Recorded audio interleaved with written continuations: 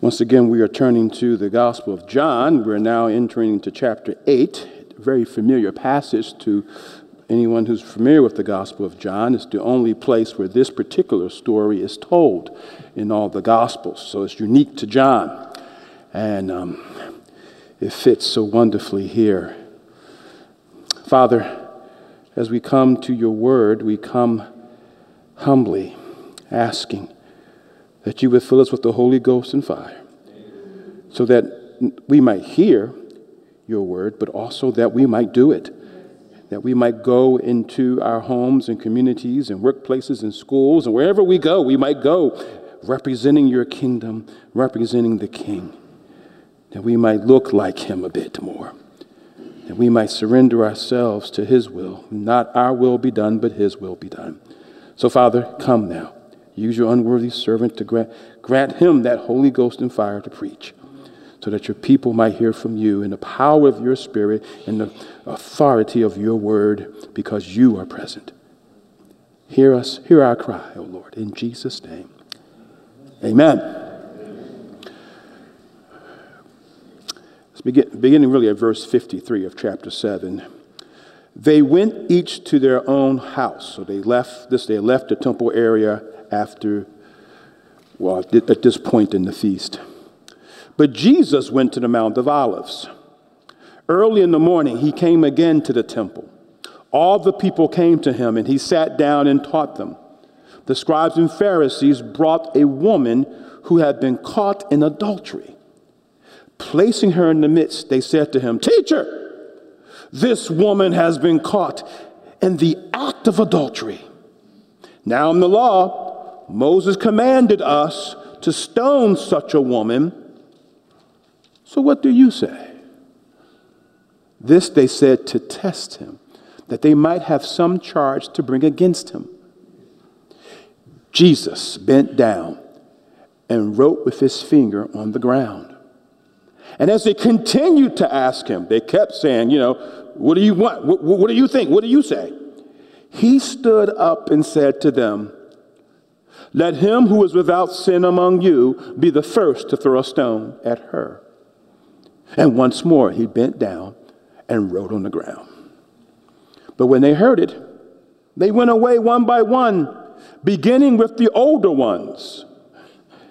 And Jesus was left alone with the woman standing before him. Jesus stood up, said to her, "Woman, where are they? Has no one condemned you?" She said, "No one, Lord." And Jesus said, "Neither do I condemn you. Go, and from now on, sin no more." That is the word of the Lord. Please be seated. Once again, thank you, praise team, for leading us so wonderfully. I remember when living in Washington, D.C., I think we were living in Virginia at the time before we moved into the city itself.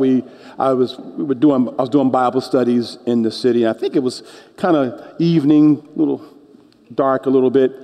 I remember turning off of New York Avenue, very busy stretch, not kind of fast moving. I remember turning off of New York Avenue onto a one-way street. But I was going the wrong way. Had my entire family in the van, and the street was multi-laned, kind of like one of those Bruce Willis movies, the one he did in D.C. with the computer stuff. It was like the multiple lanes coming right at me. Now, the light had changed, and I remember the cars were far enough down the road so I could see them. There's 4 lanes of vehicles coming this way. And I'm white-knuckled at the steering wheel going, "Oh my gosh, what did I do?" That was a confrontation with my wrong. By God's grace, I was able to make a fast U-turn in a minivan, to be only surpassed by Angelina Jolie in the movie Mr. and Mrs. Smith, by the way. I moved that thing. What do you think would have happened if I had said, they're the ones going the wrong way. Yeah, I wouldn't be here now, neither would my family. Jesus confronts us with our sin. And when he does, he brings life so we can make a U-turn and follow him. And it doesn't just do this once. Sure, that's that big moment where you are finally brought to faith for the first time. Yes. But he doesn't stop there. All throughout your life, Jesus will be confronting you with your sin. So you can make a U-turn, repent, and follow him. But here's the question. Are you fighting against grace? Or are you receiving and giving grace? This is a wonderful passage. It's a very familiar story. It comes between the two ceremonies that, remember I told you about two ceremonies that took place in the Feast of Booths. There was a ceremony of water drawing, which we looked at a lot, and then there's also a ceremony of light, which is coming after this. So this situation right here comes in right here in the middle. Jesus is the living water and he's the light of the world. And this passage, I think, connects to both of those ends. Some question whether it really belongs here in the gospel. I believe it's authentic because, again, it looks just like Jesus. It's in keeping with his holy, loving character. And again, it connects us to the living water. And I think it will connect us to Jesus as light of the world, too. I got basically, I think, 3 points or so. First of all, I want you to notice that without Jesus, we fight against grace. That's down to verse 6 in particular. You know, our Lord continues to teach God's word publicly. He knows they want to kill him, and he doesn't care. He's not afraid of them. And he continues to teach the word of God publicly. And most of his life, therefore, was actually spent in his adulthood, spent preaching and teaching, not doing miracles. Miracles he did, but Jesus was ultimately a preacher and teacher of the word of God. That's why it's so important that the church gives itself to the preaching and teaching ministry, that we all teach God's word. We all share God's word. We have a message and a new way of living that goes against the grain of our natural lives and our culture. So we must renew our minds and therefore our hearts by learning from Jesus, his word, constantly. Now, the Jewish leaders were not interested in Jesus' teaching. They didn't care about the truth. They just wanted to get rid of Jesus. So they do something heinous. They trap a woman and use her as a pawn against Jesus. They say she was caught in the very act of adultery. She doesn't deny this, by the way. Was she married or single? I think she was single. But if she was caught in the very act, then she would not have been alone. Hard to commit adultery by yourself. A man would have been with her. The question I got is, where is he? Where is he?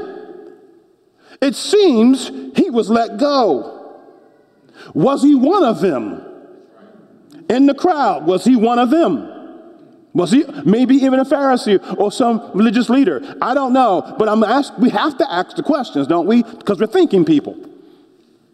The woman is singled out to use against Jesus. She was the most vulnerable in that culture. To them, she was just a tool. She needed grace and mercy here, but instead she is despised, used, and abused by those who reject Jesus. You see, when you reject Jesus, it becomes easier to use people. People become a means to your end.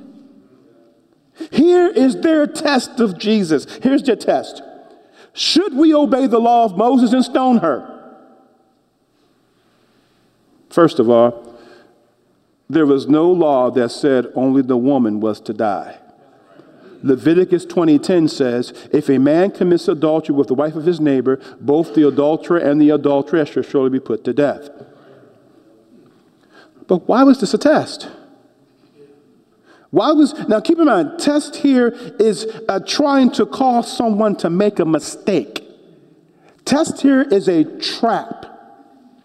Okay? Why was this a test? Because Jesus had already presented himself as merciful and someone who they believed was willing to break the law of God. Remember, he healed on the Sabbath. So they saw him as a lawbreaker, and they saw him as saw his mercy towards sinners. So they're trying to get him to break the law. Keep in mind also, that's one thing. By letting her go, by the way, that's what it is. By just saying, oh, just be merciful, be loving, be kind.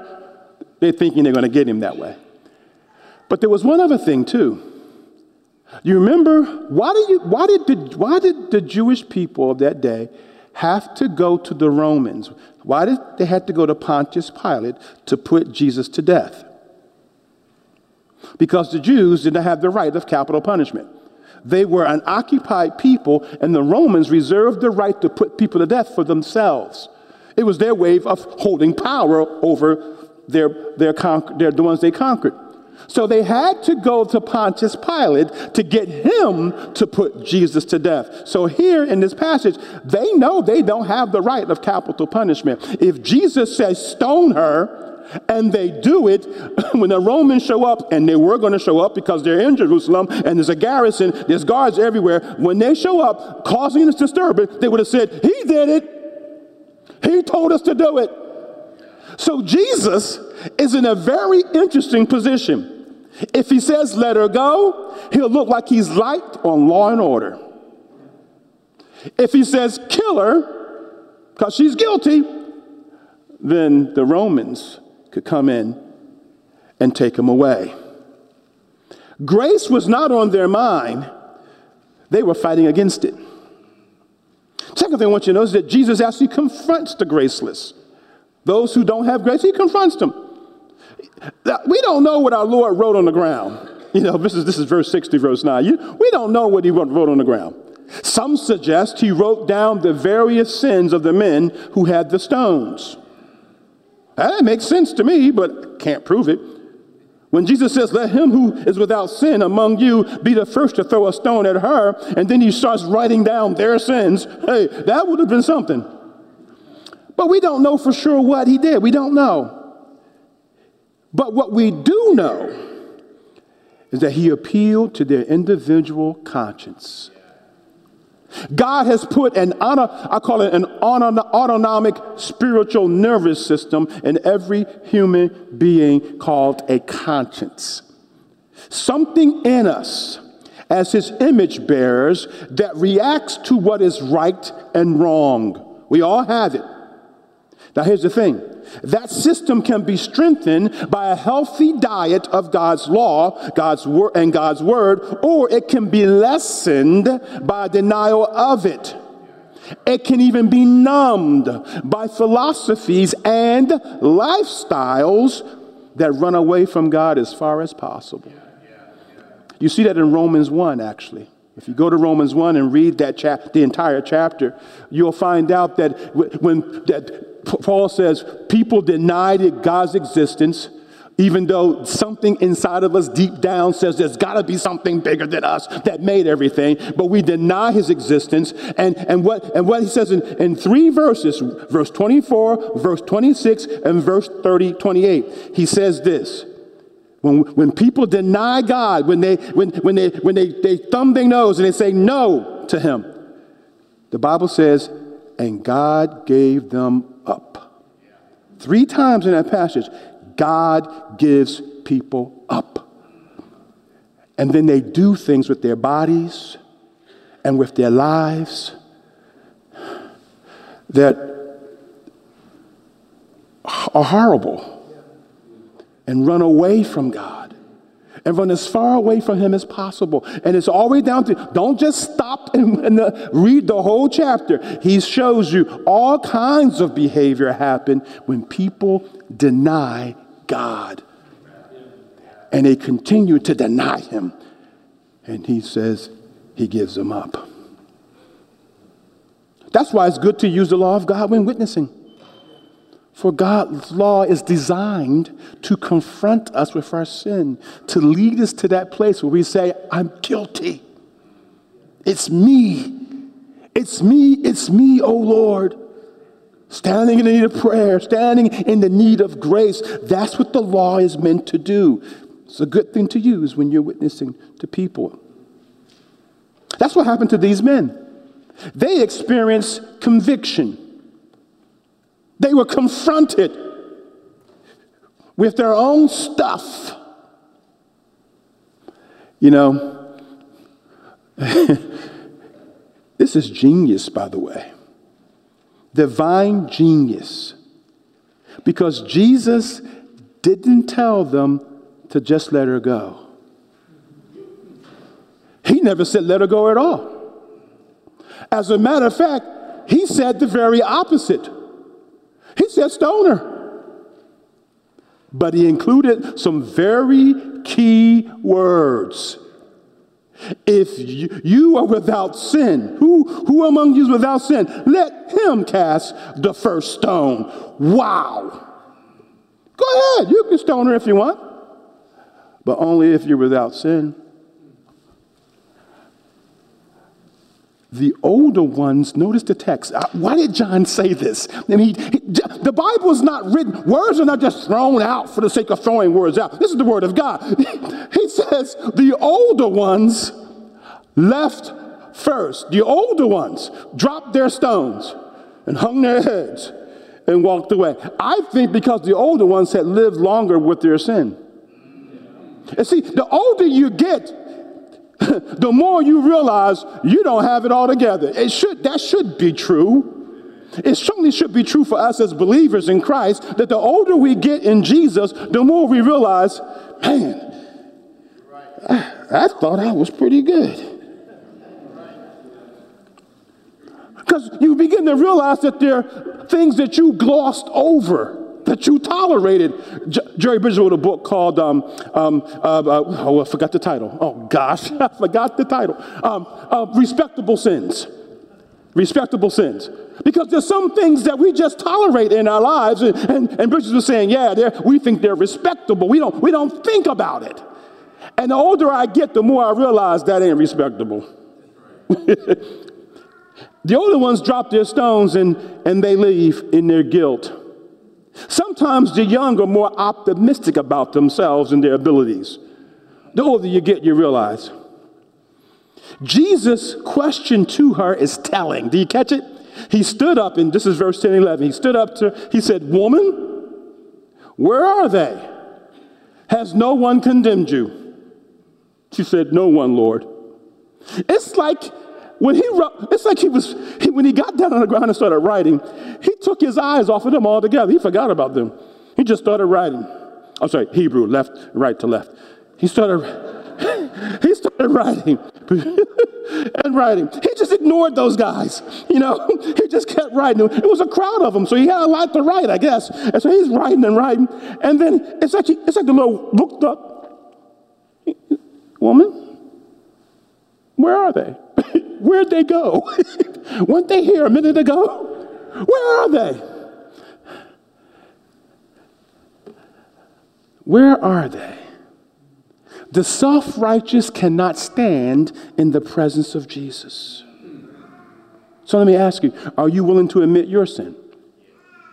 I mean, we're good at pointing out other people's sins and telling them how bad they are, but here's the thing. Are you willing to admit your sin? Are you willing to listen to your conscience and more the word of God when you're convicted? Or are you busy throwing stones at others, but are unable to look at your own heart and your own part in whatever the dispute may be? Are you willing to put down your stones and receive and give grace and mercy.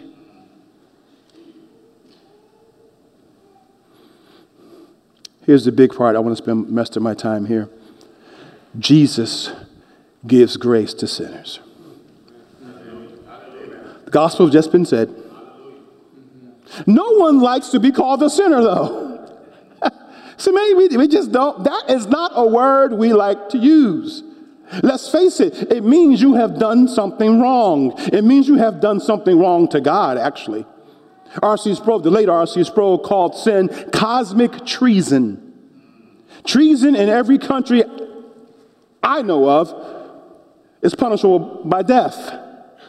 And sin in the Bible is more than what you do, it's how you think, how you love, as well as how you live. So no one escapes discharge. There's none righteous, the Bible says. No, not one. She was caught in adultery. She was a victim, most definitely, but she was still wrong. Too often today we treat victims as if they are not sinners. I'm not saying, can't deny what was done to them. But no one is without sin. No one.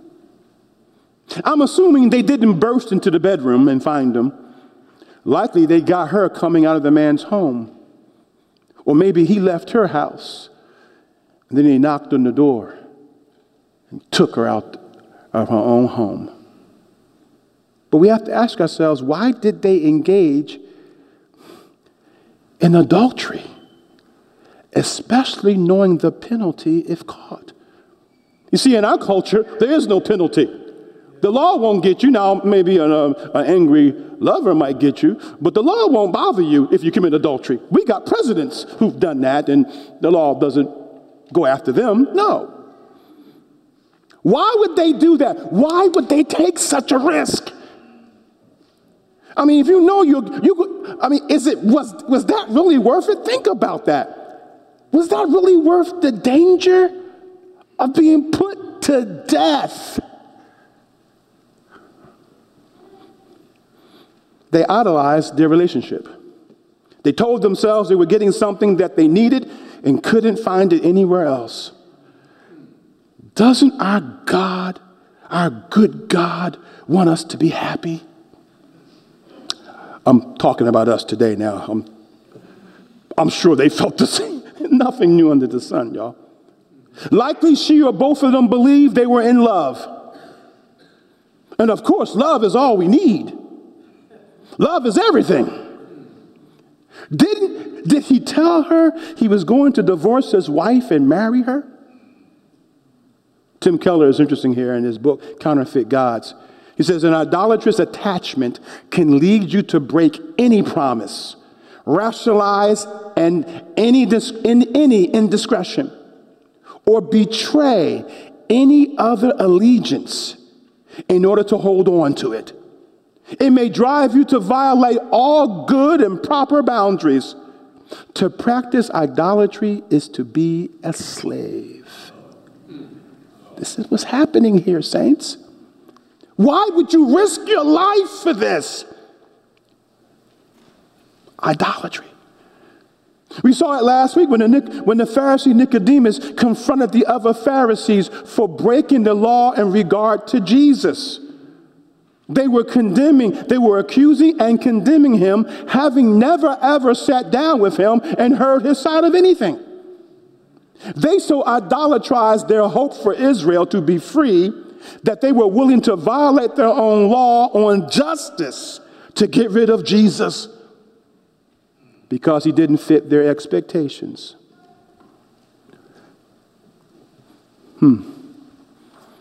This story, or something like it, is being played out in churches across this nation all the time. Especially in the area of sexuality and sexual expression. If you do not find your significance, your satisfaction, and security in Jesus, you will violate even your own conscience, let alone the Word of God, to satisfy your spiritual thirst any way you can.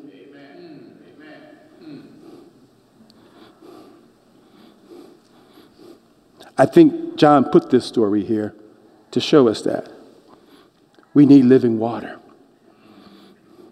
The timing of their catching her is suspicious too, isn't it? As Jesus gives grace to sinners.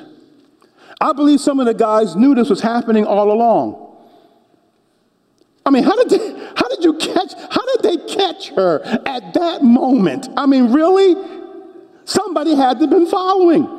It didn't just happen. They didn't just happen to be walking down the street. Oh, look at what she's doing. Grab her. Let's go take her to Jesus. Come on. This was a setup. They knew. They had to have known this was going on all the time. And they did nothing. And then when they decided they wanted to trap Jesus, they needed a scapegoat. They needed somebody they can put up and get him. And they went after what they knew was likely already going on. They didn't bring the man. Again, I think he was one of them in the crowd personally. I don't know, but he came out of her home and they let him go. Who knows? Maybe he paid him off. I don't know. And then they go in. Now, she wasn't forced to do this. Don't keep in mind, watch this. She wasn't forced to do this. But she was targeted. So she's a victim as well as a perpetrator. Is this a Me Too moment? This is what makes grace so scandalous to us. Sinners don't deserve grace. We are guilty. We say we need justice. We got to be hard on crime and law and order. Got to live, right? We want justice, because if you don't give them justice, people will never do right. Christ's grace changes people. Justice, not so much. Justice creates people who are fearful of getting caught again. And that's a good thing, by the way. Amen to that. But justice doesn't change people's hearts. Laws don't change people.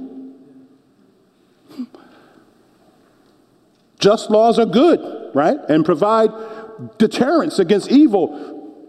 But laws don't make people want to do right. That's why we still have racism after Jim Crow laws were abolished and equal opportunity legally granted almost 60 years ago. And yet we still have racism. Why are we surprised? Why? Christians should never be surprised by that. We should be the very ones saying, yep, we still got racism. We should be the very ones yelling, yep, it's still here. And I meet people all the time who think, really? No. I mean, Christians, how can you be the Bible? What? You think laws changed people's hearts? It just made them fearful of getting caught. That's all it did. If you were raised by a racist, that person didn't change because the laws changed. If you have racism in your heart, that didn't change because the laws changed. You need grace. You need living water. I need living water. That's why we're going to have abortion. And even though Roe v. Wade has been struck down federally, we're still going to have people getting abortions, and lots of abortions are still going to happen. Less I pray, but it's still going to happen. Why? Laws don't change hearts. Fear governs people way too often. But we'll say people who get abortions and abortion providers, they don't deserve grace. Racists don't deserve grace. People who gossip don't deserve grace. You in this room don't deserve grace, because no one deserves grace. The grace of God I'm talking about. No one deserves grace. This is what grace is all about. We get what we don't deserve from God in Christ. That's the beauty of God's divine grace. His unearned, undeserved, unmerited favor to people who are guilty. The kindness of God to those who are wretched. That's the beauty of grace. Now here's the thing. It's so easy when we're doing Bible study to focus on the people and forget about God. How many studies focus on this dear woman and how she had been exploited? And that's real. But we missed the point. God, in particular Jesus, is always the hero of the story. What this text does is it tells us something very fundamental and powerful about Jesus. Jesus welcomes sinners.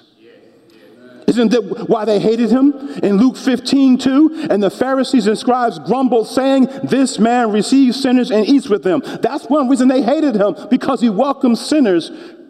When we own our sin, we find a welcome with Jesus. This woman was forced to own her sin. Jesus acknowledges her sin. This is what is his word to her? What does Jesus say to her? "Neither do I condemn you. Go," watch this, "and from now on sin no more." Yeah. Do you catch it? Yeah. He didn't excuse her sin because she was a victim. Our culture tries to do that and says you can't hold the victim responsible for any wrong they might have done. Now, I believe in some cases that might be true. But Jesus held her responsible. Because, like I said before, victims are still sinners. Victims need the gospel. They need the healing that only God can give. Because without the gospel, the victim will end up becoming turned inward and bitter and broken, and that will destroy them even further than what people have done to them. Only living water can revive the victim. Oh, justice done for them will be helpful, but it won't touch their hearts. They need the gospel. If you've been a victim, you need grace. You need to go to the living water. And it may mean, if you haven't met Jesus before, it will mean falling down and saying, "Hey, I had nothing to do with my victimization, but I'm still a sinner. I'm still broken. I'm still a rebel against you." And this woman she didn't need some do-gooders coming around saying, oh, it's not your fault. Well, that's all right, but you got to go further and saying, hold it, but I know a man who can fix your brokenness. But you got to own your sin. You're going to have to own your own sin. Jesus called her out a little bit, gently, but he did call her out. Stop this sinful behavior. And neither does he condemn her. He doesn't condemn her. Blows my mind. Paul will later say in Romans 8:1-2, "There is therefore now no condemnation for those who are in Christ Jesus. For the law of the Spirit of life has set you free in Christ Jesus from the law of sin and death." No condemnation in Christ. Yes. Hallelujah. Amen. He forgives her. He gave her power, if she trusts him, to stop finding her significance, satisfaction, and security in men who are not her husband. That's what he was setting her free here. Beautiful. She could find all what she needed in him now. She could find all that she needed in the one who refused to condemn her and would not abandon her like that schlep of a boyfriend. The safest place for a sinner is with Jesus. Amen. Remember that. With Jesus, you fell, you messed up. The safest place for you is at the feet of Jesus, confessing, "I blew it, Lord." People, God bless us, but we can be hard on each other. I mean, really. David expressed this in 2 Samuel 24. He had sinned against God by counting the people. He made Joab, his military commander, count the people. Now, since Joab was the military commander, he likely was counting the fighting men in particular. David's conscience struck him, though. But God sent a prophet to him and said, I know you feel you're repentant, but there's still a price. because you disobeyed me before. You're the leader of the people. You disobeyed me here. And so he gave David 3 choices, all with 3s in it. He says, and that's, who gets to choose? Like choosing your own switch when you were a kid. He says, 3 years of famine in the land, 3 months of fleeing from your enemies, or 3 days of pestilence in the land. Here's what David said in 2 Samuel 24:14. Then David said to Gad, Gad's the prophet, I am in great distress. Let us fall into the hand of the Lord, for his mercy is great. But let me not fall into the hand of man.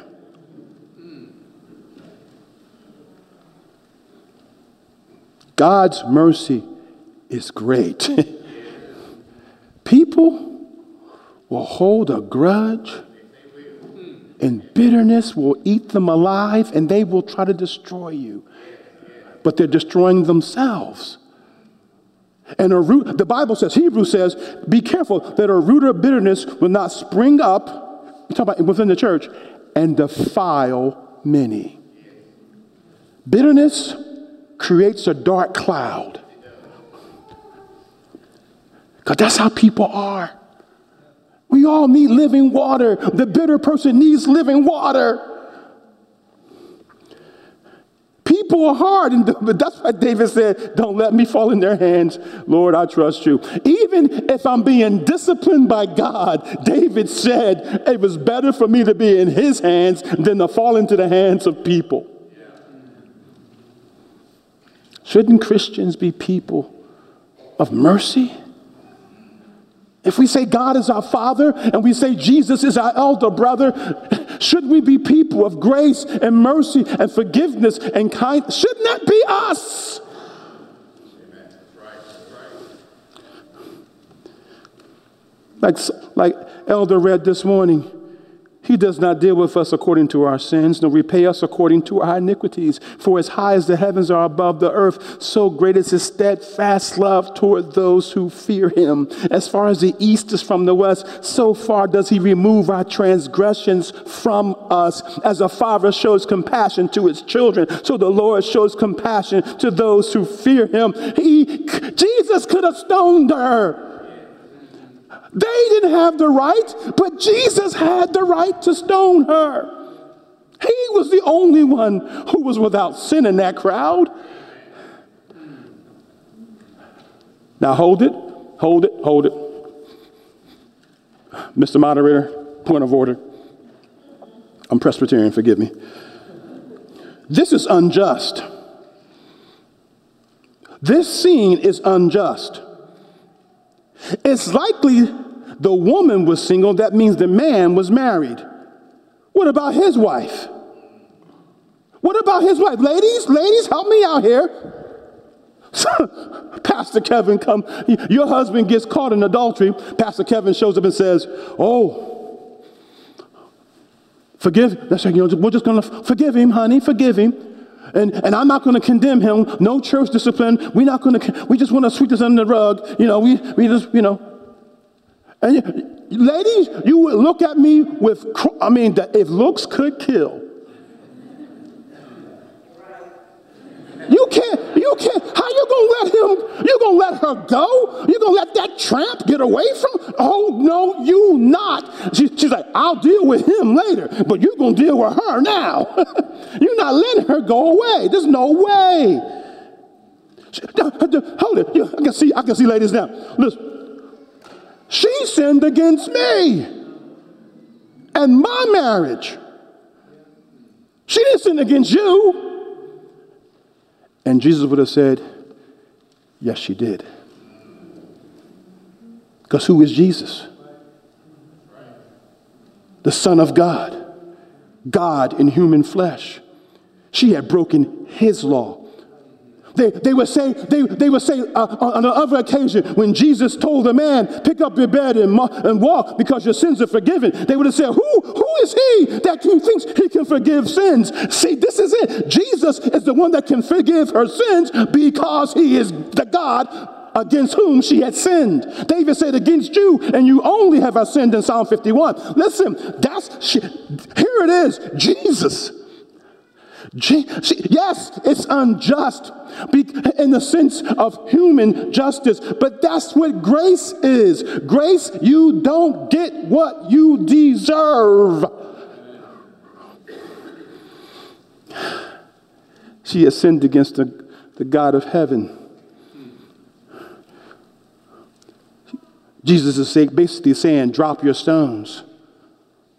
For I am the rock that will be struck for her sins. I will provide the living water so her dry soul can live. I will be put to death so that she can live. I will suffer the penalty for her sins so that she will not. Jesus covers her shameful disgrace with his loving and accepting grace. That transforms you. Go now and sin no more. Not that she would never, ever sin, but leave her lifestyle of sin. That's what grace does. It sets us free from the bondage of sin and death. It gives us a choice now. We can choose the God's good. We can choose to follow Jesus. We can present Romans 6. Go back and read Romans 6 for yourself. We can present our bodies to God. We can present the members of our bodies to God as instruments of righteousness. That includes your mouth, by the way, and your keyboard. Now, can you imagine what it was like for this woman, let's wrap this up, to live in this town later with these folk? People would look at her with disgust. She had a scarlet letter on her, a big A, for adulteress, just like in the book. Whispers behind her back. Maybe a brave few would actually approach her with their accusations, but I bet you there's most gossip behind her back. They wouldn't confront her. They wanted to keep her enslaved to her past. Come on, this is just human nature. You know, this is what happens today, so I'm assuming we're not different than them. What would have helped her? She held on to Jesus' words. Neither do I condemn you. Go, and from now on, sin no more. Neither do I. It would have been a struggle at times, but if she kept drinking the living water of significant satisfaction and security, she would have had joy in the midst of the fire. God is able to forget our past so that we can live in the present and go into the future. Through Jesus, God throws our sins into the depths of the sea, and he puts up a sign on the shore that reads, "No fishing." Stay out the water. Don't go looking for your past. Don't go diving into your past and holding your past against you. No, listen to Jesus. Neither do I condemn you. Whatever was done to you or whatever you have done, Jesus says to those who trust in him, neither do I condemn you. Go now and sin no more. This is the best Thanksgiving news I could ever want to hear. If you're not thankful for this, then I want to plead with you, surrender to Jesus and get to know him. He forgives sinners. He forgives messed up people full of shame and guilt. He cleanses. He changes. Amen. Father, bless your word to our hearts. Help us to not sit in judgment of your word, but sit under your word. May your word find us, and may we be set free. And hear Jesus saying, neither do I condemn you. Go and sin no more. In his name we pray. Amen.